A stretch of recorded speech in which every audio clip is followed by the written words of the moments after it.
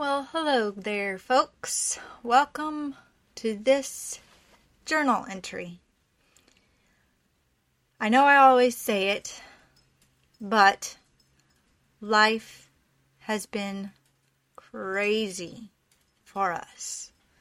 And even more so the last few weeks. Let's just say, if it's not one thing, it is definitely another. And I have been praying for a time where I can get on and just share with you once again in order to speak hope, speak love, and speak life into y'all.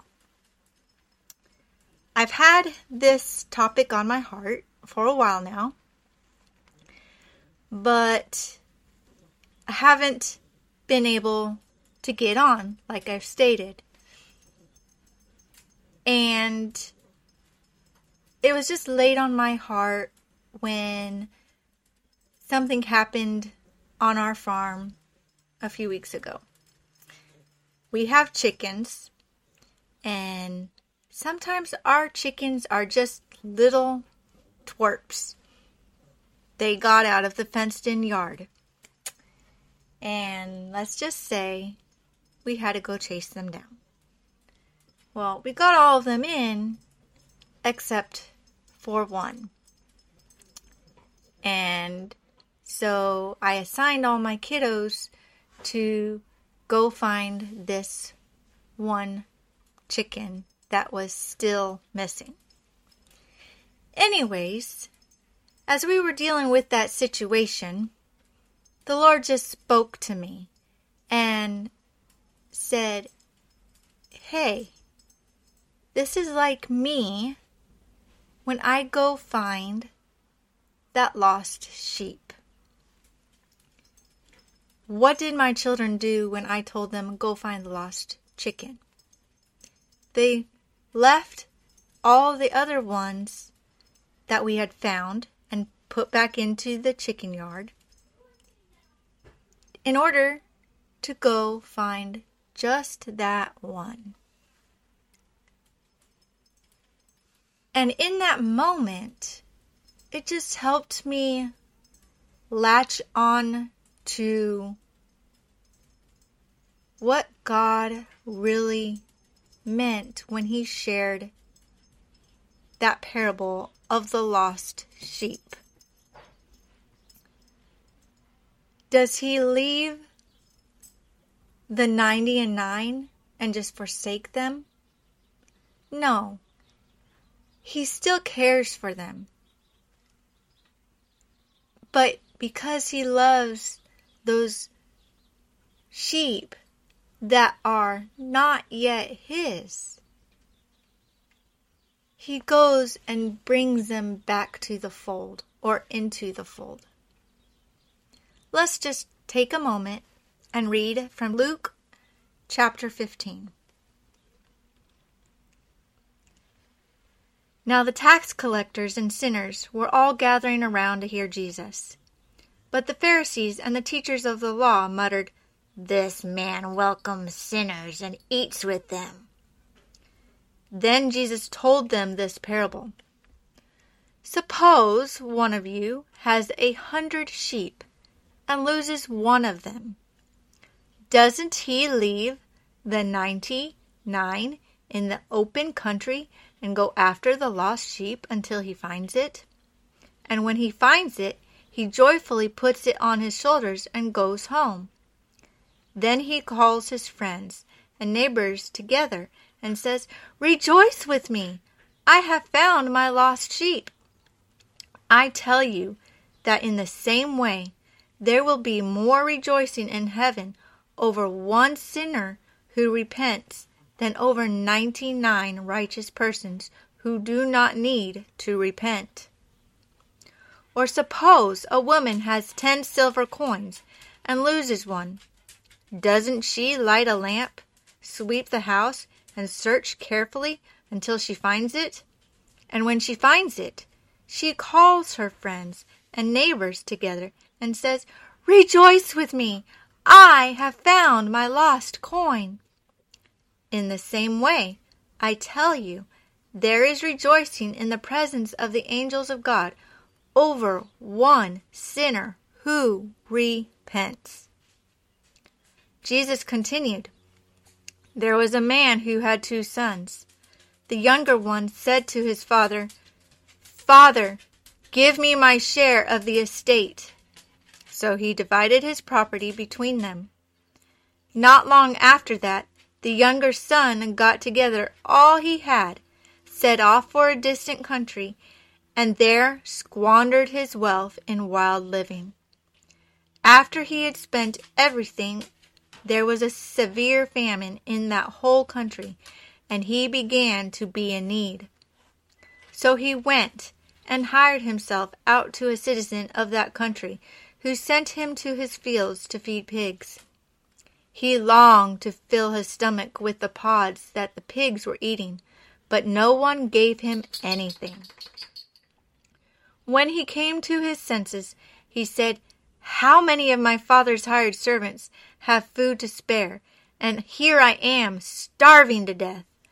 I will set out and go back to my father and say to him, Father, I have sinned against heaven and against you. I am no longer worthy to be called your son. Make me like one of your hired servants.' So he got up and went to his father. But while he was still a long way off, his father saw him and was filled with compassion for him. He ran to his son, threw his arms around him, and kissed him. The son said to him, 'Father, I have sinned against heaven and against you. I am no longer worthy to be called your son.' But the father said to his servants, 'Quick, bring the best robe and put it on him. Put a ring on his finger and sandals on his feet. Bring the fatted calf and kill it. Let's have a feast and celebrate. For the son of mine was dead and is alive again. He was lost and is found.' So they began to celebrate. Meanwhile, the older son was in the field. When he came near the house, he heard music and dancing. So he called one of the servants and asked him what was going on. 'Your brother has come,' he replied, 'and your father has killed the fattened calf because he has him back safe and sound.' The older brother became angry and refused to go in. So his father went out and pleaded with him.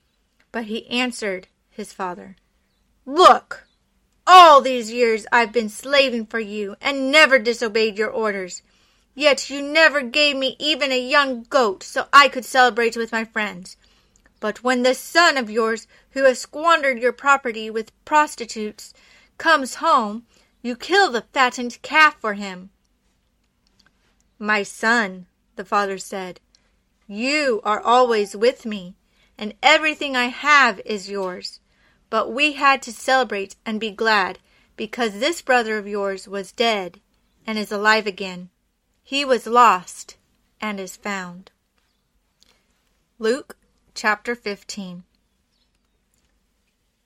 You know, as I'm reading that, a few thoughts enter my mind. The son squandered all his inheritance. Was he frugal with his money? No. He wasted it on everything that he wanted. He didn't put anything aside. The son realized he was not worthy to be his father's son anymore. He was willing to take, in modern day terms, a demotion. But his father didn't see it that way. His father loved him even as much as he did before, possibly more. The father was forgiving. Guess what? God is forgiving. And when the prodigal son came home, he called for a party. Everyone celebrated with the father because his lost son had been found. Just like that lost sheep. Just like that missing coin. They all had been found. And it was by the grace of God that they were saved and found and brought back to life. Hallelujah! What a Savior! Folks, if we are not saved, but God wants to save us, and His plan is to save us, and He does save us, we are that lost sheep. And when we give our heart to Him, we are now found and brought to life. For when we are unsaved, we are spiritually dead. And when Jesus comes into our heart and saves us, we are made a new creation. We are given new life. Don't give up hope, folks. We don't deserve to be His children. But that is grace and mercy for y'all. There's an acronym. GRACE. God's riches at Christ's expense. In order for us to have eternal life and salvation, Jesus had to take our place. He loved us so much that He gave us His Son. Mercy is unmerited favor. We deserve to go to hell and have eternal damnation. But yet God gave us His Son so that we would have eternal life if we only accept that free gift from Him. Can't earn it. Can't work for it. Just like the prodigal son couldn't earn it. Couldn't work for it. His father forgave him. He did nothing to get his father's forgiveness. It's the same way with Christ. We can't earn it. We can't work for it. All we have to do is accept it. Father God, thank You for this time.